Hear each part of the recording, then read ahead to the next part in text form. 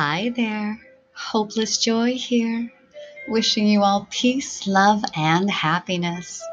Welcome back, and thank you so much for joining me on this Stained Glass Spirituality Fun Fest.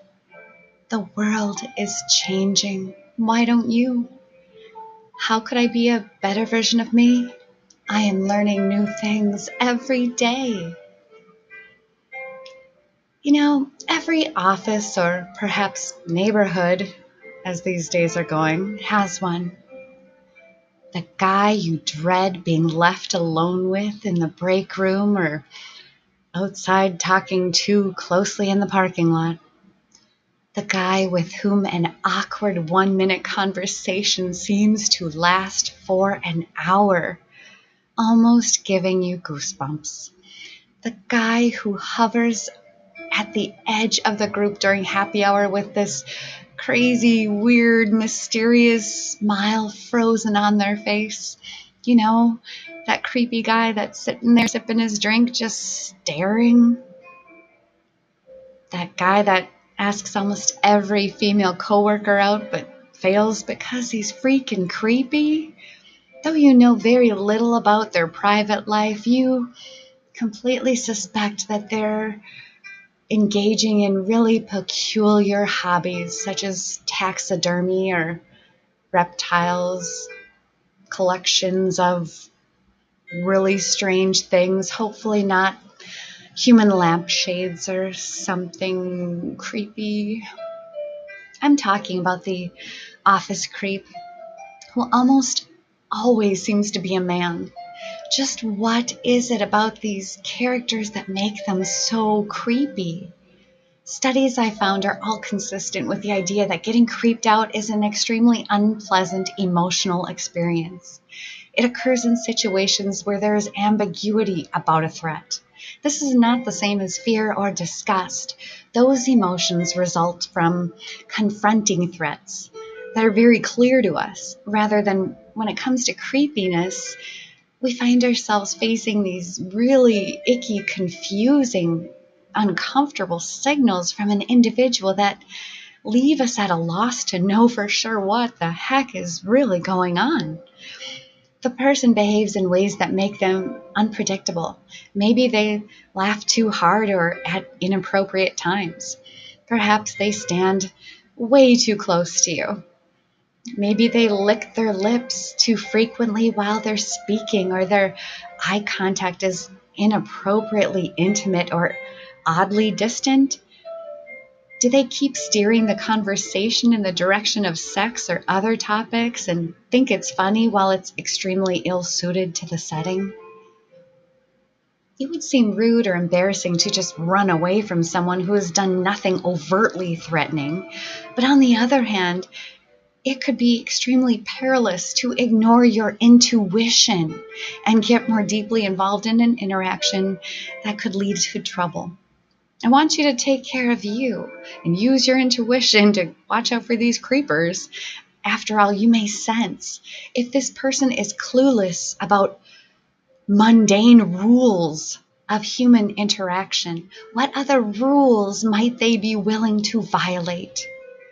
Ambivalence leaves you frozen in place, suffocating in unease. Our creep detectors, our intuition, activate in situations like this, keeping us in a state of hypervigilance to help us figure out if there is, in fact, anything real to fear. Further, being creeped out can be just mentally exhausting because it commands a lot of our available cognitive processing capacity. If we're always looking over our shoulders, how can we ever relax? Our instincts evolved to protect us from harm at the hands of predators and enemies.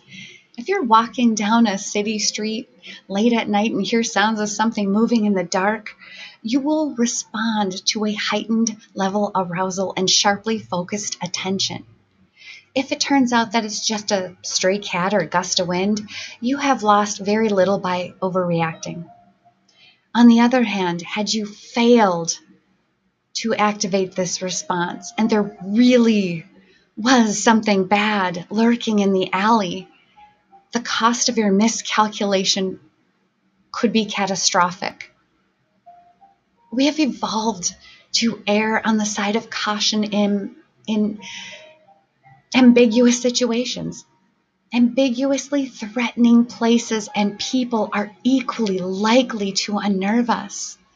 But I'm telling you, it is better to be safe than sorry. Intuition is also being mindful of your surroundings, mindful of where you're at and who you're with. Research confirms that we do indeed think that creepy people are more likely to be men than women, and that women are especially likely to fear that a creepy male may pose a sexual threat. Surveyed participants did not necessarily infer bad intentions on the part of the people who are creepy, but they worried that they may become dangerous nonetheless. Most participants also believe that creepy people cannot change, and only 8.6% of these participants believe that creepy people are even aware that they're creepy.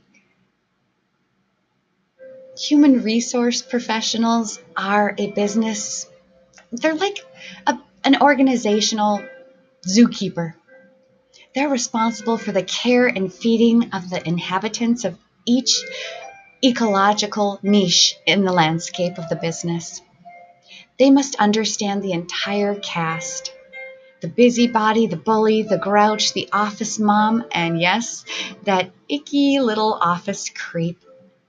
He may need a little extra dose of nurturing.